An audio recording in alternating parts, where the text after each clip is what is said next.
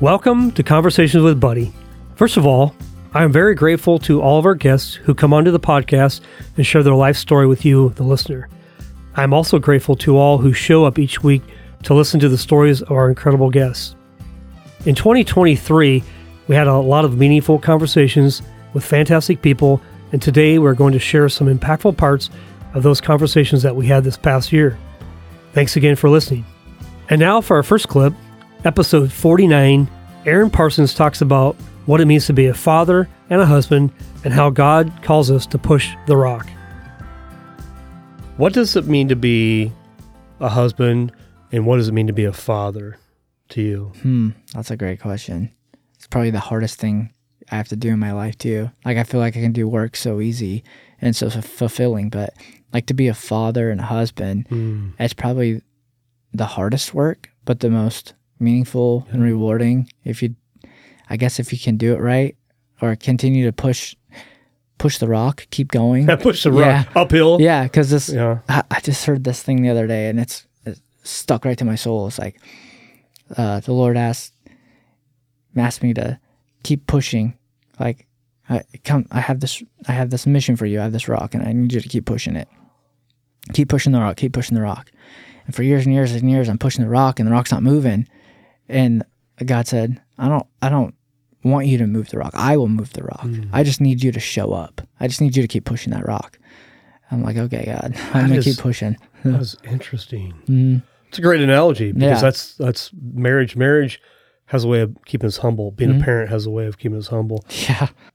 Do you have a favorite Bible verse that reminds you how to be a good husband? I mean, I don't know. There's so many good ones. Yeah. My mission stuff right now is Ephesians 2:10, which is how God created us and designed us to do great things, is my interpretation of it. Yeah. But He created us to do good works in advance, and that's kind of what I live by the last few years. It's just God created me to design me to do great things. One of those things is to raise my family before all things. My wife and I have a order to our family is God first, our marriage second, and then our kids come third. Yeah. And if we keep that order and keep those in line, and when careers are fourth, then all things seem to work out if we just stick with that order. It's a great priority, and it's interesting how work can sneak up and become first. It does often. It's like, whoa, come back here. Yep. So it's interesting. My wife and I have the same order. Okay. God, marriage, kids. So even when my kids were little, okay, mommy gets the first hug when I come home from work. All right, daddy, Yeah. And I don't think a lot of parents do that. I think they put their kids first. Yeah. And I get that, but kids eventually leave home. And then, unfortunately, divorce does happen, and if we're not careful with that, that's what happens. So, so how do you date your wife? How do you find time to... In this season of life, it is difficult. And with our anniversary coming up, we often say, it's like, we'll just go hang out on the boat, make something, and just the two of us, and watch the sunset and things like that.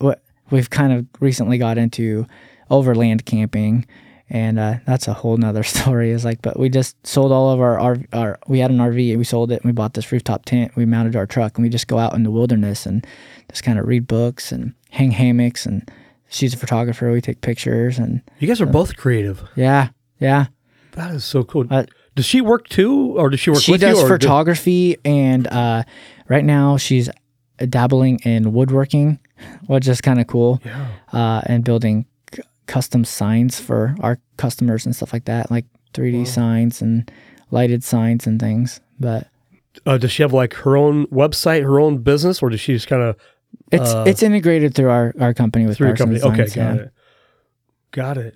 That's really neat. I got to dig in deeper on that. Yeah. I'm not a creative dude. I can appreciate creativity, so I really appreciate what you do. Dude, I have zero creativity. It's nothing. It's weird. And it's kind of funny, but I've got maybe a couple strengths, but that is not one of them. Yeah. But, this is cool. I love to hear the story about, the challenges of marriage.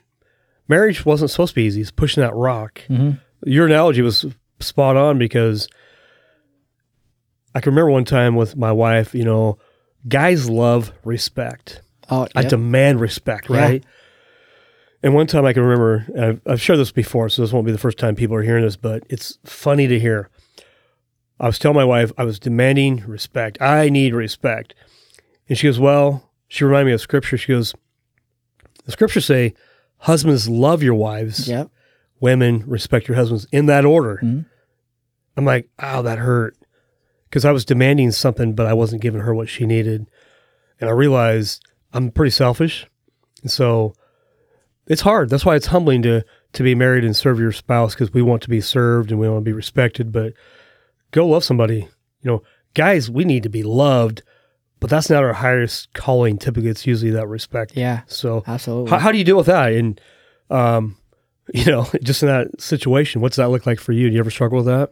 Yeah, I have. And we ended up leading, I think it was last year, a marriage conference at our church, the two of us, that God put on our heart, my wife especially. And I said, hey, if you feel this, I got your back. What do you need me to do? And so we read a couple marriage books that we wanted to kind of build the content around. And we did this conference at our church, and a lot of people showed up, which was like, oh, this is great. So a lot of people need some marriage advice. And I think we learned so much from it. And that's exactly it. It's like, like husbands, love your wives like Christ loved the church, and sacrifice for them. And I think a lot of people get that wrong. It's like, oh, you're to respect me and serve me. And no, we're to constantly serve them and serve each other and love each other in that way. And but when you throw kids in there, you end up serving them all the time, and you're exhausted by the end of the day. It's like, oh, I love my kids, but I'm burnt, I'm out. So trying to find those times to spend on your relationship and continue to keep that order and realize that like your kids are watching you. And if you love each other and embarrass them with lots of kisses and love and affection towards each other, that they're going to see that, and they're going to see what a Christ-like marriage is all about. Now from episode 52, Matthew Melskow talks about the difficulty of wrestling and the lessons he learned along the way. Wrestling sucks.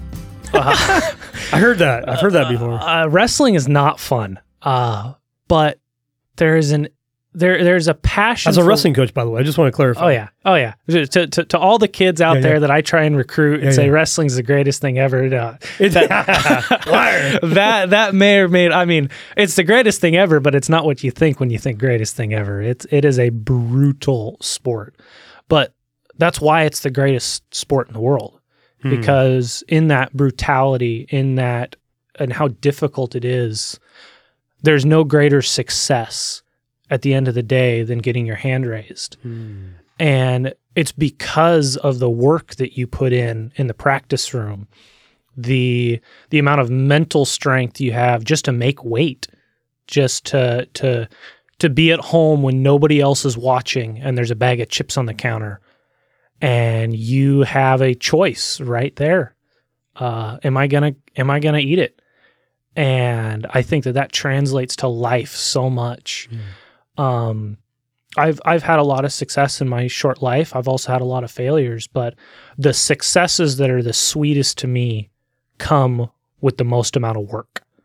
So when I was just starting my job at Prattam, I spent 4 years as an intern. And I still remember getting called into my boss's office and him telling me that they had a full-time job for me waiting. And I walked out of that office and I went and jumped my pickup and headed to my first field. And I don't think I quit smiling all day long. I had my eyes were watering up, and it wasn't because I mean I've been given quite a few job offers before, and none of them meant as much as that one did, because of the amount of work that went into it. Before 4 years of interning, 4 years of getting the cruddy jobs that nobody else wanted, 4 years of college, 4 years of college, just of slaving away to get this, to achieve this goal. And I think that that's what wrestling teaches so much, is all of the work you put in for is what makes the success so special. The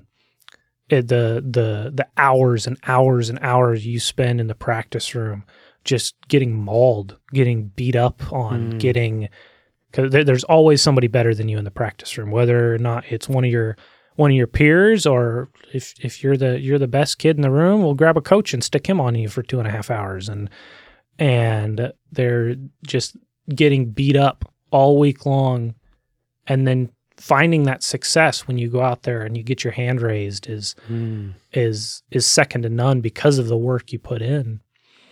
And so I'd say wrestling holds a very, very special place in my heart because of that.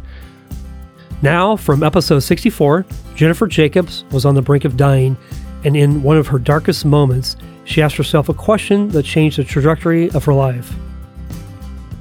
Yeah, Tell us that story. Right before I ended up in the hospital, I was well, I'd been in and out actually of the hospital. You kind of make the rounds, right? When you're not thriving anymore and your body's starting to shut down, there's no way you can't end up in the hospital with stuff. And so what I was told was, you're not eating, you're not thriving in this world anymore, so it's feeding tube and then it's death. And I wasn't about to go down that rabbit hole of feeding tubes and death because I was so young and I had these 2 kids that were 14 and 8 at the time. And yet I was on the brink of death, and I knew it because you can fight and push, but at some point you're going to find yourself on the bathroom floor with your lungs rattling and your heart beating through your whole, you can't hear anything other than your heartbeat. And I was trying to stack myself up on these floor mats in the bathroom, right in between where the tub and, the wall is. And I was trying to figure out, okay, my kids are going to come home. And it was evident to me I absolutely was not going to make it. They told me this was probably going to happen. They had told me to get my affairs in order. I was stubborn and wasn't taking it that seriously until that moment where I realized, okay, this is actually happening. And I knew that my kids were going to come home and they were going to find me dead on the floor. And I was trying to figure out what was the right way to lay there so that it didn't look like I was struggling when I died, like I just drifted off on the floor. And I was, at the time, you go through a lot when that's happening. You're in a different headspace, right? And I was on the floor, kind of propped into the crack between the wall and the tub met, and I was just randomly staring up at this cactus that I had sitting on the side of my bathtub, and I asked a question that I had never asked before, and the question in my mind was, is there a version of me that is not sick? Because I was born this way. I don't know what well is. I just have never experienced well. I just experience, whistle while you work, grind your way through it and smile, and you don't share that kind of stuff, right? Yeah. And so I asked the question, is there a version of me that isn't sick? And it was such a profound moment of awareness for me. It was like my world opened up and I went from perceiving life through my own lens to a different perception of seeing me laying on the floor and preparing to meet God, literally. I was having all those conversations and asking all those really tough questions. Was I enough? Did I do enough? Was I a good enough mom? Was I, what could I have done differently? And in that moment, when everything just kind of opens up, it was just a resounding, yes, there is a version of you that isn't sick. And it was like I had just this block of internal knowing that dropped into my body and said, you can set this down anytime and choose to be well. You can. Wow. And that, I think that's a big thing with momentum, is I had this momentum of being sick and, yes, hiding it from the general population because who wants to be around a sick person? And I didn't want my kids to feel like their mom was always sick. So I was just always really up. And it was easier to slide into that mindset than to focus on sick, because when you focus on sick, you get sicker. It's just how it is. But that's an interesting concept right there. You get more of what you focus on. You really do. Okay. And so when you focus into your illness, you get more of the illness, right? But in that moment, I had this knowing that I could set that momentum down and I could choose to step into wellness. And I just had no idea how to do it, but it sent me to LifeSource and 5 or 6 different books, and I read those books in record time in about 24 hours, and read all about some ways that could maybe help my belly wake up, and found a book. It was a bone broth book. I wish the name was coming to me right away. And so I got on some organic bone broth, and within 2 weeks, something woke up. I would take a tablespoon of bone broth and a tablespoon of cream of rice cereal, and that is how I got myself back. And it was once a day. That was all I could process, was just a tablespoon of each once a day. And then 2 or 3 days later, a couple tablespoons. And I just started working my way towards living again. It was a profound and really glorious. I learned more about myself in those moments, I think, than I've ever learned. Because you truly can set momentum down in one direction, and you can pick up a new momentum. But you have to make that decision. And instead of focusing into what was wrong, I changed my focus into what would a healthy person do, feel, how would they behave, how would they think? And that immediate knowing in my brain was, I can figure this out and I'm going to be just fine. And yeah, I might not feel great today, but tomorrow could be better. And just because I don't feel great today doesn't mean I got to think about it. And so, wow. Yeah. The power of a question, how is there any part of me that is well? That's just a question. Then it helped you transition your focus from a negative to there's hope. Well, there's a positive. Yes, and I've always believed that from that moment, the belief system found its way into my soul that new questions bring new energy. Now from episode 54, Gabriel Shields talks about the difficulties of life, the value of biblical counseling, and how God has continued to restore his marriage. And the crazy thing was, this is what got really confusing as a Christian man, was I'm crying out to God, God, don't let me be like this. I'm never going to bed going, man, I can't wait to treat my wife like crap tomorrow. That's going to be exciting. I'm crying out to him every night, like, don't let me do this again. And I'm like a shampoo commercial, rinse and repeat, buddy. I wake up the next day and I'm just the same mean cuss that I'm always to her. And I'm going, but in all fairness, you had no model. You Yeah. grew up in abuse. That's normal. yeah. I mean, truer. Yeah, I didn't have a model. I didn't have anything. Mentorship, yeah. And I think that's where the talking about mentorship and men entering my life. So I drive this route all the time, and there's a sign out at Calvary Chapel, Albany. It says free family counseling. And I thought, I got nothing to lose but my marriage. I call it Pastor Dan, who's my now pastor. I said, I got to get counseling. And he says, I never met this guy before in my life. He says, just so you know, it's biblical counseling. I'm thinking, I wouldn't have it any other way. I go in and I'm thinking, I really don't believe anything's going to work, to be honest, but I'm desperate. And especially since I'm already. It's a great place to be, by the way, just desperate. Yeah. Like, you know what? It's beyond me. Yeah. I can no longer do it. Your hands are open. Yeah. Yeah. Finally. Yeah. Yeah. Oh man. Yeah. Desperate is the best place to be. I mean, you look at the woman with the bleeding condition, or the kid with the man with the kid who's dying, or all these, or the centurion, you have to think they've got to have gotten to a desperate place of faith. Or Peter, after he denies Christ 3 times, he goes to him desperate, and then he's ready. And I think that's where I was at. It takes Peter a while to figure this out. Yeah. Then he's ready. He's like, okay, now you're ready because it's not you. Your hands are open. Yeah. I think that's where I was at. So I go, and I don't really believe any of this is going to work. But then Pastor Dan said something to me that I tell guys all the time, and I'm surprised I had never heard it before.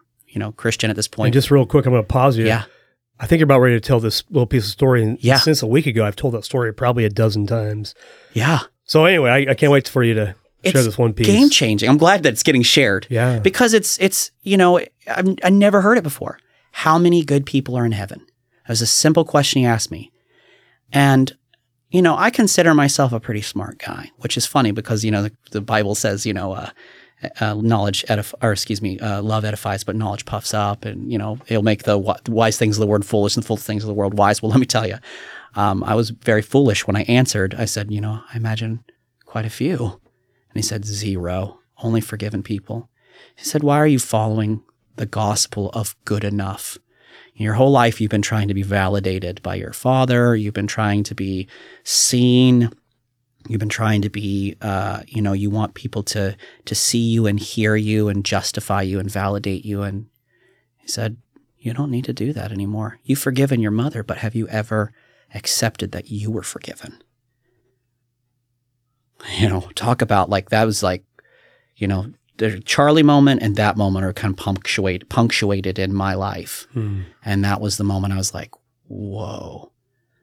Suddenly I go home and my marriage is like if somebody flipped a switch. I go to bed, cry out to God the next day, no rinse and repeat. And now I'm not saying that we were perfect. We still had our moments, but if suddenly like squabbles and disagreements were being talked about, we're discussing, we're just different now. Yeah. And this event where you call Pastor Dan. Yeah. When did that happen? Like a year ago, 2 years ago? That was in 2019. Okay. So roughly 4 years ago. Yeah. And that's why I say my growth since then. Epiphany, I call that a come to Jesus moment. Yeah. And that's why, I think for them, first time in my life, I was like, oh, I don't have to look through the people anymore. Jesus wants to come in and clean the house. Like he's coming here to have dinner, but he's also coming here to clean the house. Now from episode 55, David Giglio talks about the opportunity God gave him this past year, and with much prayer that led to a 40-hour trip across the country in the winter to the Asbury Revival in Kentucky.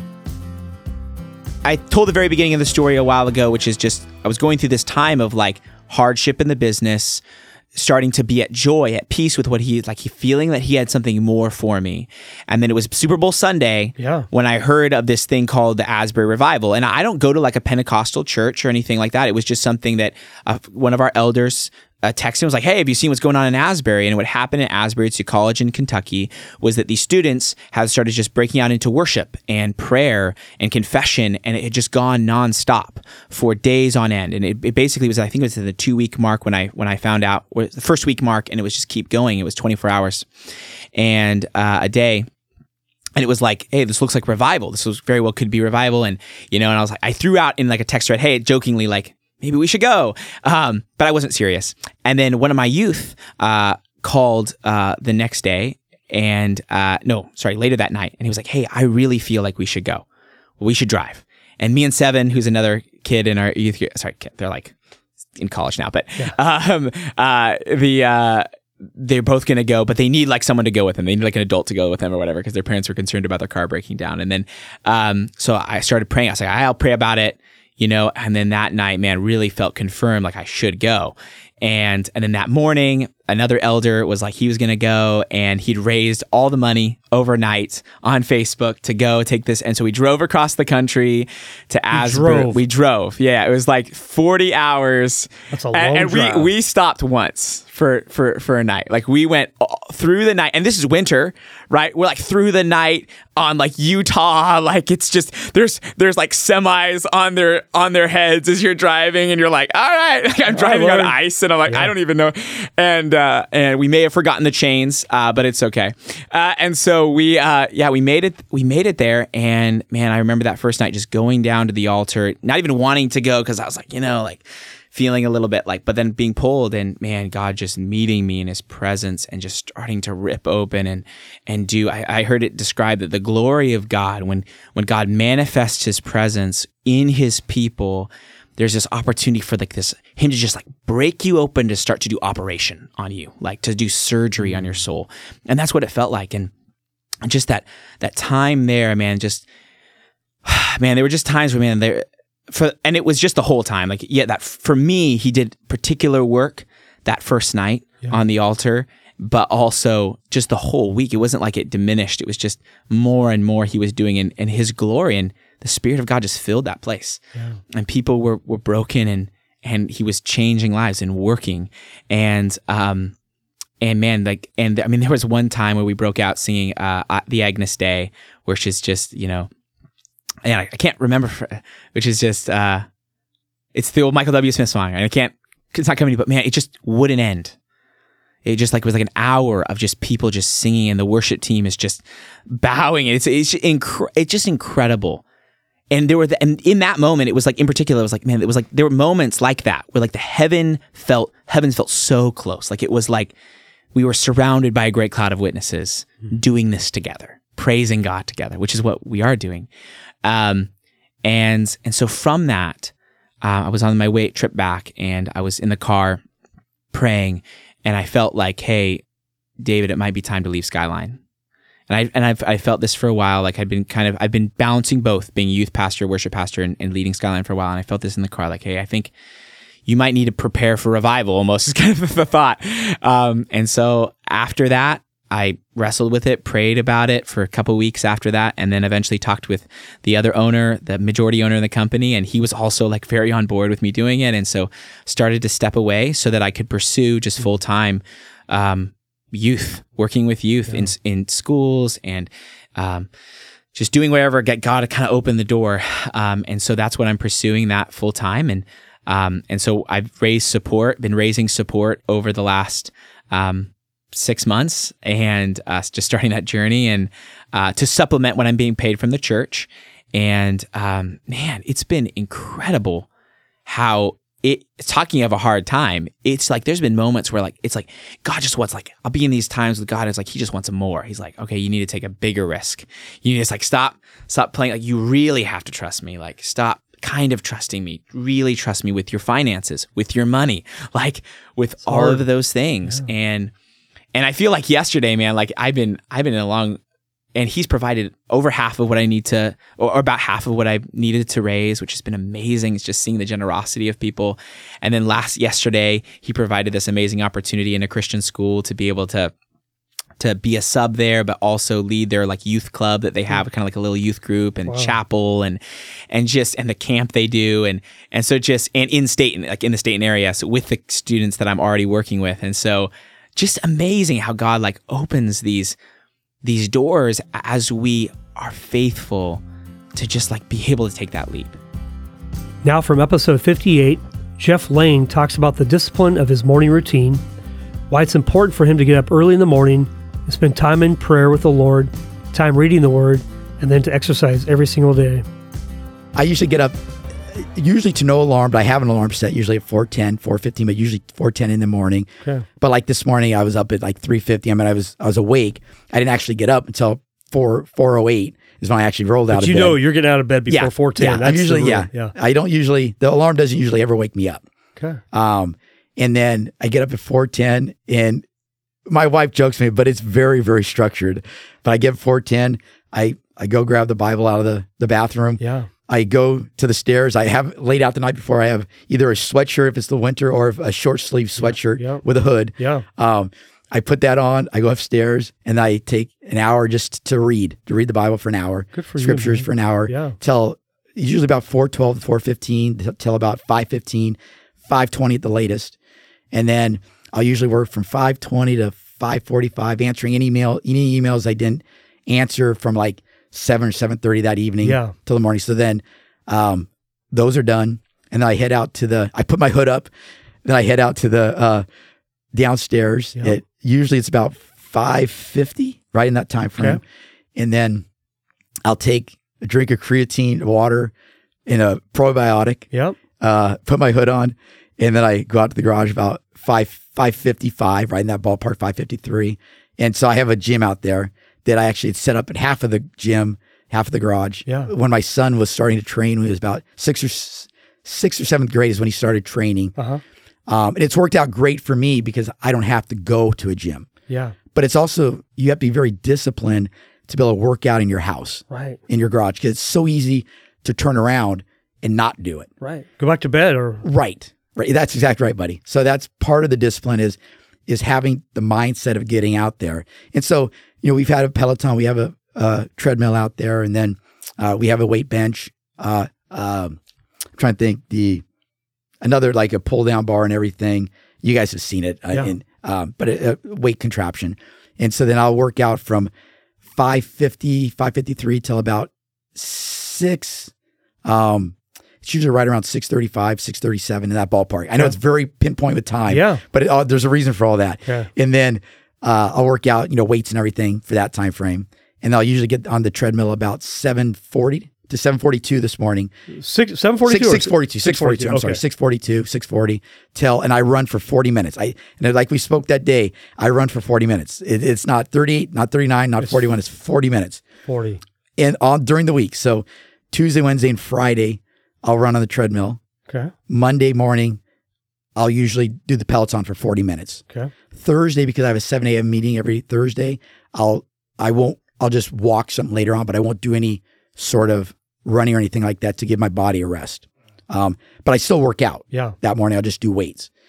So you work out 7 days a week. Yes, I work 7 days a week. Now, that's not for everyone, but as I've gotten older, okay, and I've worked out for so long, my body can recover quickly, but I also want to shock the body from time to time. Right. But I don't lift super heavy weights.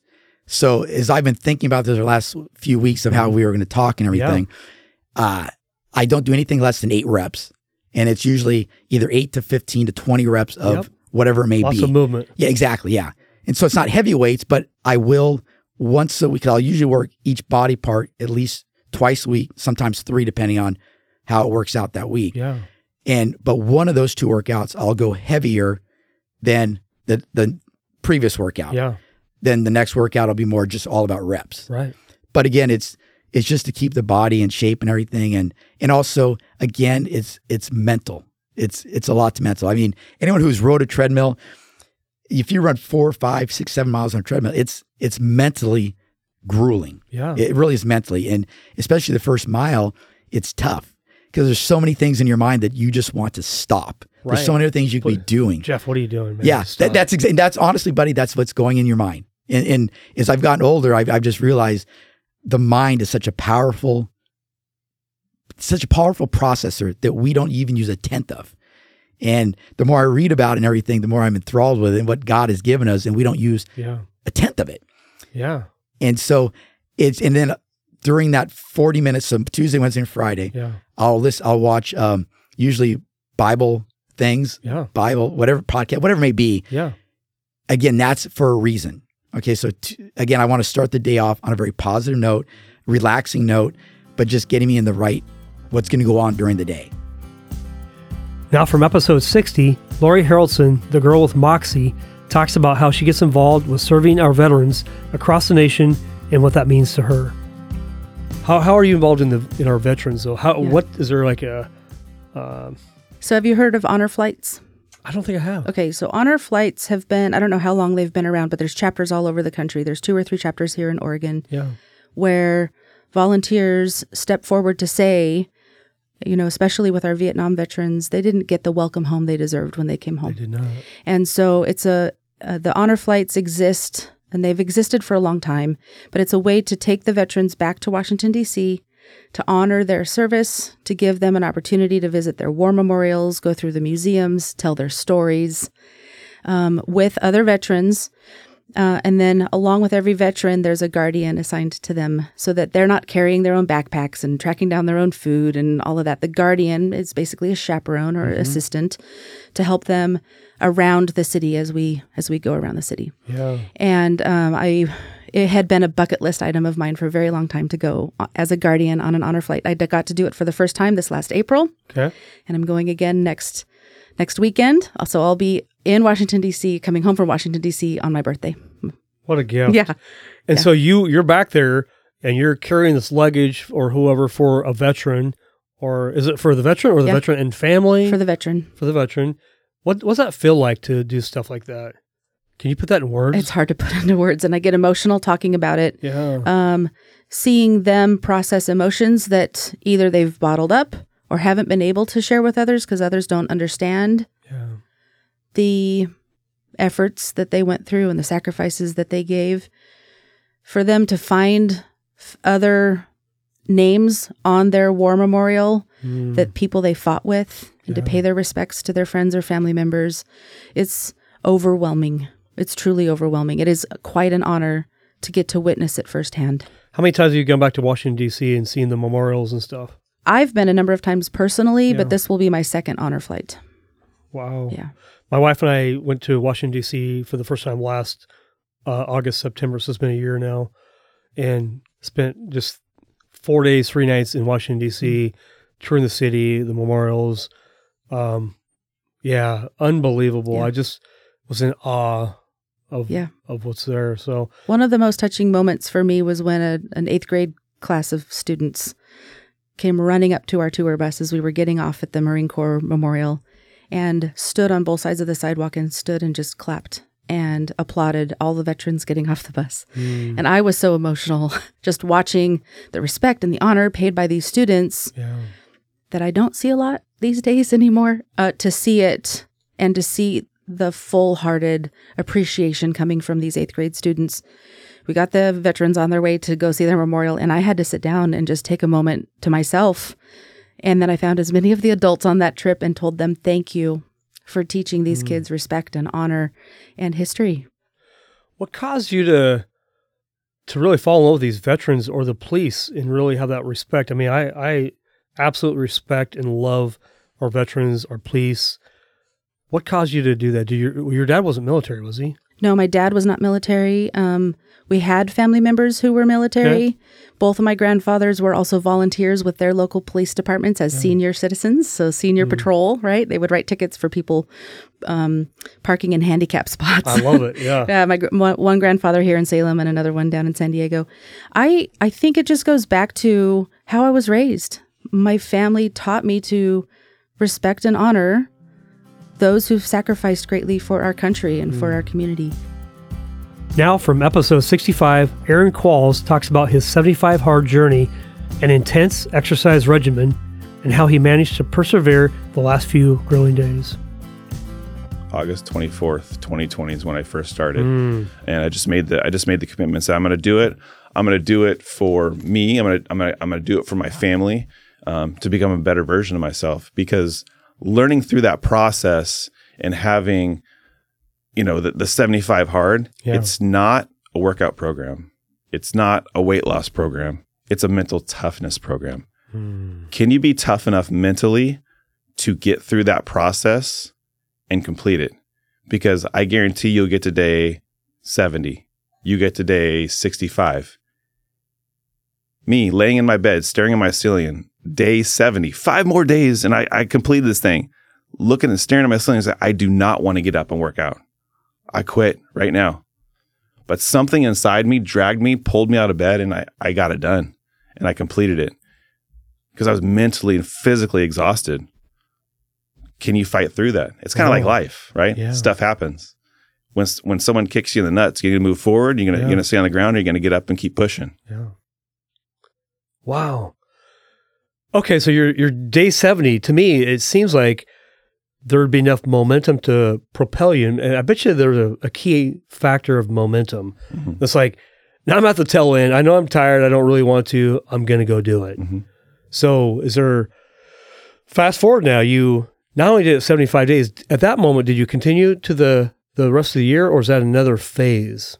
Is that a different time? You can take time in between. And so it's really weird. Day 76, once I completed it, I bought a couple 75 hard shirts. Like, this is my prize. They're sitting in my room. I'm looking at them every day. Once I complete it, I get to wear them. And so I took a pic at the last day. And I think I shot a video on my very last workout, just super excited that I got through 75 days. But I didn't jump right back in. But day 76, it felt so weird because doing 2 workouts a day for 75 days, and then all of a sudden I don't have to. I was like, I was antsy. I felt like I should be doing something. So you know what I did? You worked out. 2 workouts, baby. It just became just because. Well, you created it became lifestyle. Lifestyle was no longer. It was habit, but it became a lifestyle, which is probably the next phase after habit. Okay, I got a new habit, but now it's not just a diet; it's a lifestyle. It's not a workout. It's not a weight loss program. It's a lifestyle. It's a lifestyle, and that's what it is. Creating that lifestyle, not saying, "Hey, this is a program," because a lot of people will tab it. Weight loss program, fitness program, but no, if you don't have the mental toughness to push through. Yes, you'll lose weight, because I went from like 233, 235 down to like 190. You did? Yeah. Dropped some weight. Oh. And every day you take a progress picture. Oh, so 233, I look at myself in the mirror. I say, you look pretty good. You're a good looking guy. Right? You start doing 75 hard and take a progress picture every day. By day 30, you start seeing a little difference. Right? But when you look at yourself every day in the mirror and nothing's changing. Right. You think you're good. But after 75 days, I put those pictures next to me. I was like, I look like I got stung by a bee. I was like, that's my motivation. I don't ever want to go back to that. Okay. And then I got a weight vest. and I threw 30 pounds on the weight vest. I was like, this is what That's what it this is felt what I've been like. carrying around. Yeah, it's Isn't that crazy. interesting? Yeah. Dude, that is awesome. So how has 75 Hard changed you now? Because that was back in 2020. Mhm. You've done the 75 Hard. You've done the full year. Yep. Are you currently now back in 75 Hard? I'm on day 40, baby. Day 40. How many times have you done 75 Hard? So just the one time. And I've done little clips where like in between like phase 2 and 3 where there was quite a few months. I was like, I'm bored. I'm going to do 75. So I did like a 43-day stint and then stopped. And so I have failed a few times. I've done a 30-day stint and it just little clips of getting back to that habit. So I've not completed it a second time. So it's a little different this time. Yeah, like you're committed to the 75 days. Yeah. And trying to do 75 hard after the first time I completed it. The first time I had I don't say a real reason, but I needed to lose weight. I needed a change in my life. I felt stagnant. I felt unmotivated. Yeah. That's why I really kind of started doing it. I was like, okay, COVID's going on. The world's shut down. Everyone's kind of in a holding pattern, Yeah. Not really doing anything. I said, if I can find something that can push me forward and propel me, and so I'm on a full-on sprint when everyone else decides to start moving, and I'm 100 yards down the road, I'm going to be that much further ahead, personally, in business, family, and so I got tired of just being okay. Yeah. Now from episode 30, Daryl Goldshell talks about the secrets of navigating through the challenges of marriage, God, prayer, and humility. Yeah, so the secret is God. Really? That's yeah. That's interesting. That's it. I mean, we're both two sinners put together, right? And you got two faulty people with very selfish and pride that gets in the way. But honestly, lots of prayer. Both my parents are still together. They've been married for 50 plus years. Both her parents are still together, also been married for 50 plus years. I know from both sets of parents, they both prayed for us when we were little. I'm a huge believer in prayer. My grandparents prayed over us all the time when they were alive. And till this day, I know both my parents and my in-laws still do the same. So I'd say prayer is a huge thing from people that are praying for you, but as well as praying for each other. Yeah. Apart from that, I don't know. I don't know where I'd be, honestly. I mean, I look at just the steps I've had to take to, going from through high school and college and then getting married and then having these kids, earlier than what we wanted and blah, blah, blah. But it's pretty amazing just to see God at work. I mean, we're very blessed. Yeah. Yeah. Well, it's interesting. Obviously it is God. We know that, but prayer and for me personally, I wasn't living for the Lord in my early 20s. I just wasn't. I was like 28 before I came to the Lord. But looking back, my grandma, my dad's mom, she had 14 kids, big family. Yeah. And she raised those kids on her own because her husband, my grandpa, died when my dad was probably, I don't know, early teens. Wow. But later in life, as I became a believer, when I learned about my grandma, I said, Grandma, hey, how often do you read your Bible? And, what's it look like? She goes, well, I read in the morning, I read at noon, I read at night. Wow. And she would pray. And she was a lady with few words, but I know she was always praying. And her prayers is what saved me. Yeah. And so when you say prayer, I think we often don't give prayer the due respect that we get to talk to the Creator. Yeah. And what a cool thing. Yeah. And I think people that talk to the Creator on our behalf, like I said, I can name a bunch of people that you wouldn't know that had been praying for me. I call them my prayer warriors. I have an uncle, my dad, my father-in-law, my youth pastor at the time, back in high school, my best friend still till this day that I talk to multiple times a week. Just a lot of people that pray for me from a personal level, but also praying for our marriage and praying for our kids. That's the other thing is raising kids. You know, people are like, oh, how did you do this? I'm like, I don't have the secret formula. All I know is God's protection over us and people praying is the big thing. So, and what's interesting about your family, I mean, the whole Grain family, the Goldchill family, there's 9 cousins that you have your kids. Yeah. I think it's beautiful in that you guys are all married still. Your parents are still married. They're still married. You're still married. And I'm not talking for a couple of years. I'm talking decades, 25 to 50 plus years. Yeah. So it's highly unusual. Yeah, it is. So there's no coincidence that God is a part of that and prayer is a part of that. Absolutely. Now from episode 69, Allie Virtue talks about building a lifestyle around health and fitness and what it means to be accountable. What are some of the very first things that you do to get them going on the right path?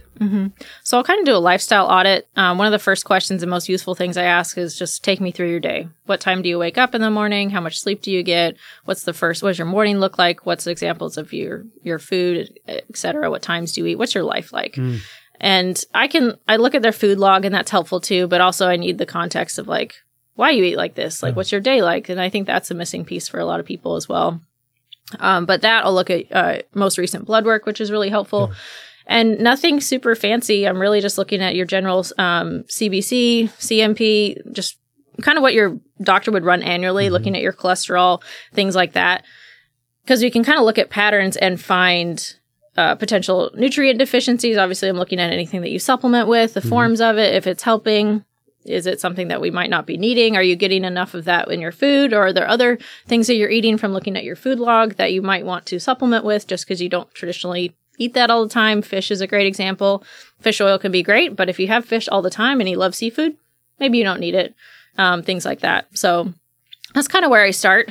I kind of create from getting all of that information from someone. I'll kind of create like a longer term plan in my head of like, all right, this is where I would like us to be in 6 months. And then I kind of distill that into like, here are your 3 steps. Food wise, I want you to focus on maybe more protein at breakfast, or I want you to focus on mindful eating. So maybe don't worry about tracking calories or macros or stuff like that. If they're an advanced person who's done a lot of tinkering on their own, that can be really helpful. But most of the time it's getting people not to overeat and be more mindful of like, oh, I'm actually full now. Whereas normally they're eating until they feel physically really uncomfortable. Right. So that's usually those mindful eating habits is kind of where I start. And so then people build the awareness because it's like a muscle that you have to build. You're like, oh, I'm actually full now. And then progressing from, please don't overstuff yourself. Please don't be over full. And then please eat until you're no longer hungry. And that's kind of like the advanced thing to strive for. Because usually people and I always ask, like, what does full mean to you? Yeah. And a lot of times people don't know. They just eat until it's gone off their plate. Or someone's told me I'm full when my pants feel really tight and I want to unbutton them. And I'm like, that's past full. That's like 150% full. So, but she didn't know. She never thought about it before. Yeah. So kind of retraining our brains to, and then if someone can not overeat for the rest of their life, like they'll probably be all right. Versus teaching them to count calories. That's a transient. That's kind of like training wheels. It's helpful for an extent, for a little bit, gives them some information. But if I can teach them how to eat and eat in a mindful way, then I feel like results just go through the roof. They have a better mindset.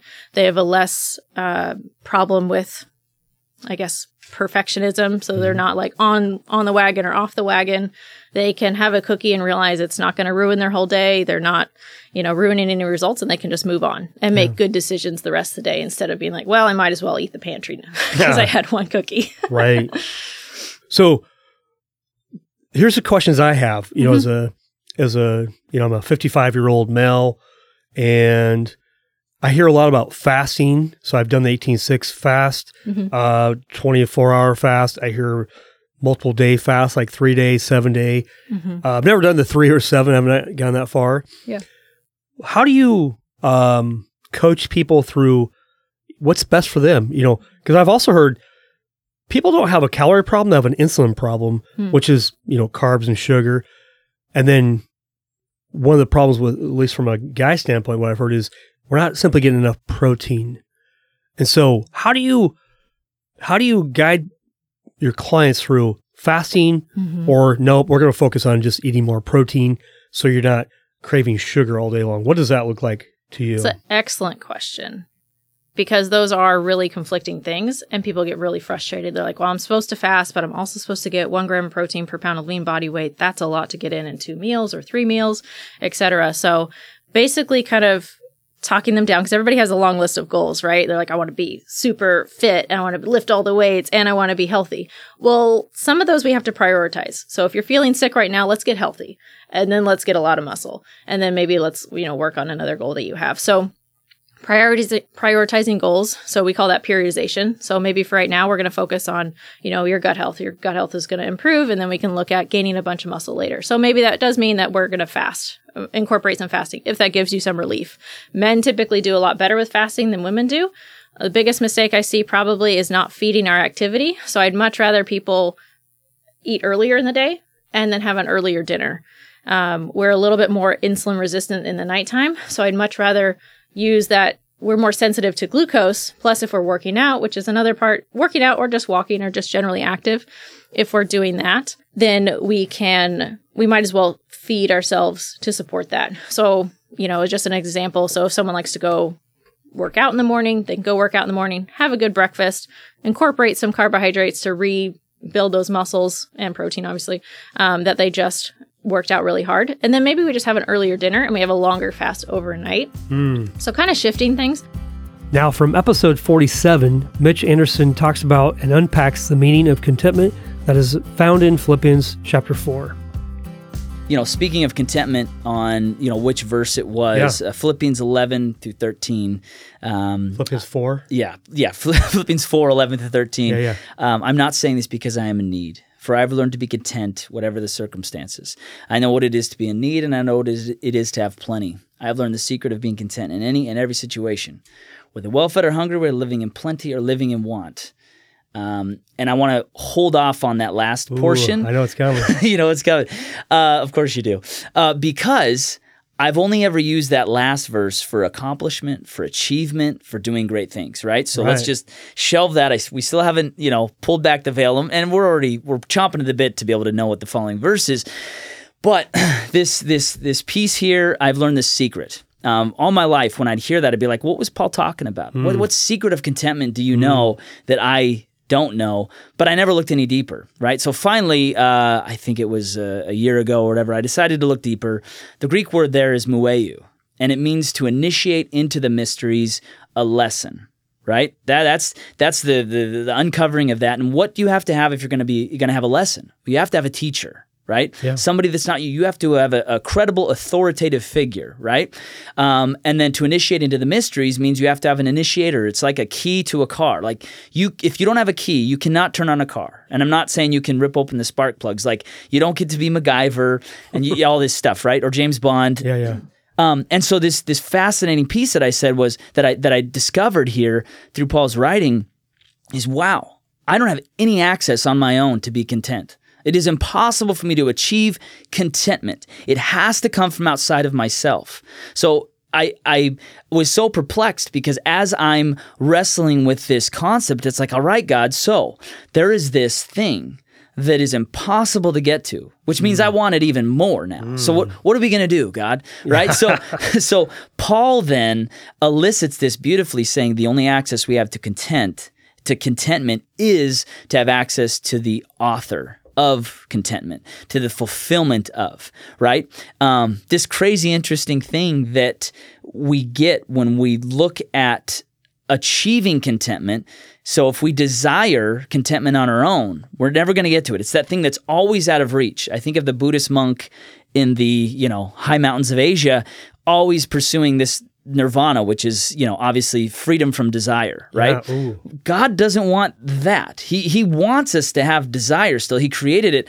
And this is what I argue with in the book, is that contentment is the guard of desire, right? It's a limiting agent, that would keep it at bay. Because if desire left unchecked is just dangerous, you will never be fulfilled. Because if you have 1 million, we want more, right? You nailed it, right? There's no fulfillment there. But then there's this weird thing, because if I have contentment, I do not need the $1 million to feel like I just had $1 million, and I will never want more of the $1 million for fulfillment if I accept this place of contentment that can only be granted by God, right? And so this crazy thing. So now we're going to get to Philippians 4:13. Yeah. I can do all things through Christ who strengthens me. But most people just live on that. Yeah, exactly. But we miss the whole context. And I would say that before every test, I'd say, don't worry, I can do all things through Christ who strengthens me. It was about achievement. Before a game, I'd be like, hey, I can do all things through Christ who strengthens me. It was achievement, right? And I think actually, if we take it in context and the way Scripture was written, it doesn't have all these breaks. Like it's a flow, it's a follow through. It's simultaneously actually has to do with abasement. I can be great with less. I can achieve more with less. It's not about me adding to myself. It's actually about me subtracting from myself in context of this, I can do all things through Christ. It's actually like, wow, you know what, God? Everything in me wants a mansion, but somehow I can feel more fulfilled by not getting the mansion and being content in my 1,000 square foot home. I won't call it a shack because we're in America. So this 1,000 square foot apartment, and it's like, dude, wait, how in the world? Because it's so miraculous. How can I have access to more joy than the millionaire down the street in his mansion? So that's kind of this idea that I wrestle with. I'd like to share what Conversation with Buddy means to me and why I started it. Well, for the past 25 years, I've enjoyed meeting with different men, typically early morning at a coffee shop somewhere in Salem, to mentor them and or be mentored. Iron sharpens iron, as they say. I found a way to help someone is to first meet them early in the morning before their day really gets going and have other things on their mind. To listen to their story and understand where they're coming from. It was my wife who encouraged me to begin the podcast in 2022, and I was not initially excited to do it. But I prayed about it and felt God giving me the go-ahead. I agreed to do it every week for 1 year, and we will see where we are. Well, we are in year 2 and continuing forward until God says no more. Helping share people's stories and testimonies with the world through this podcast helps satisfy my curiosity and bolsters my compassion and empathy for everyone. I'm thankful for God helping me to share these stories, and I'm thankful for you all taking the time to truly listen and appreciate them.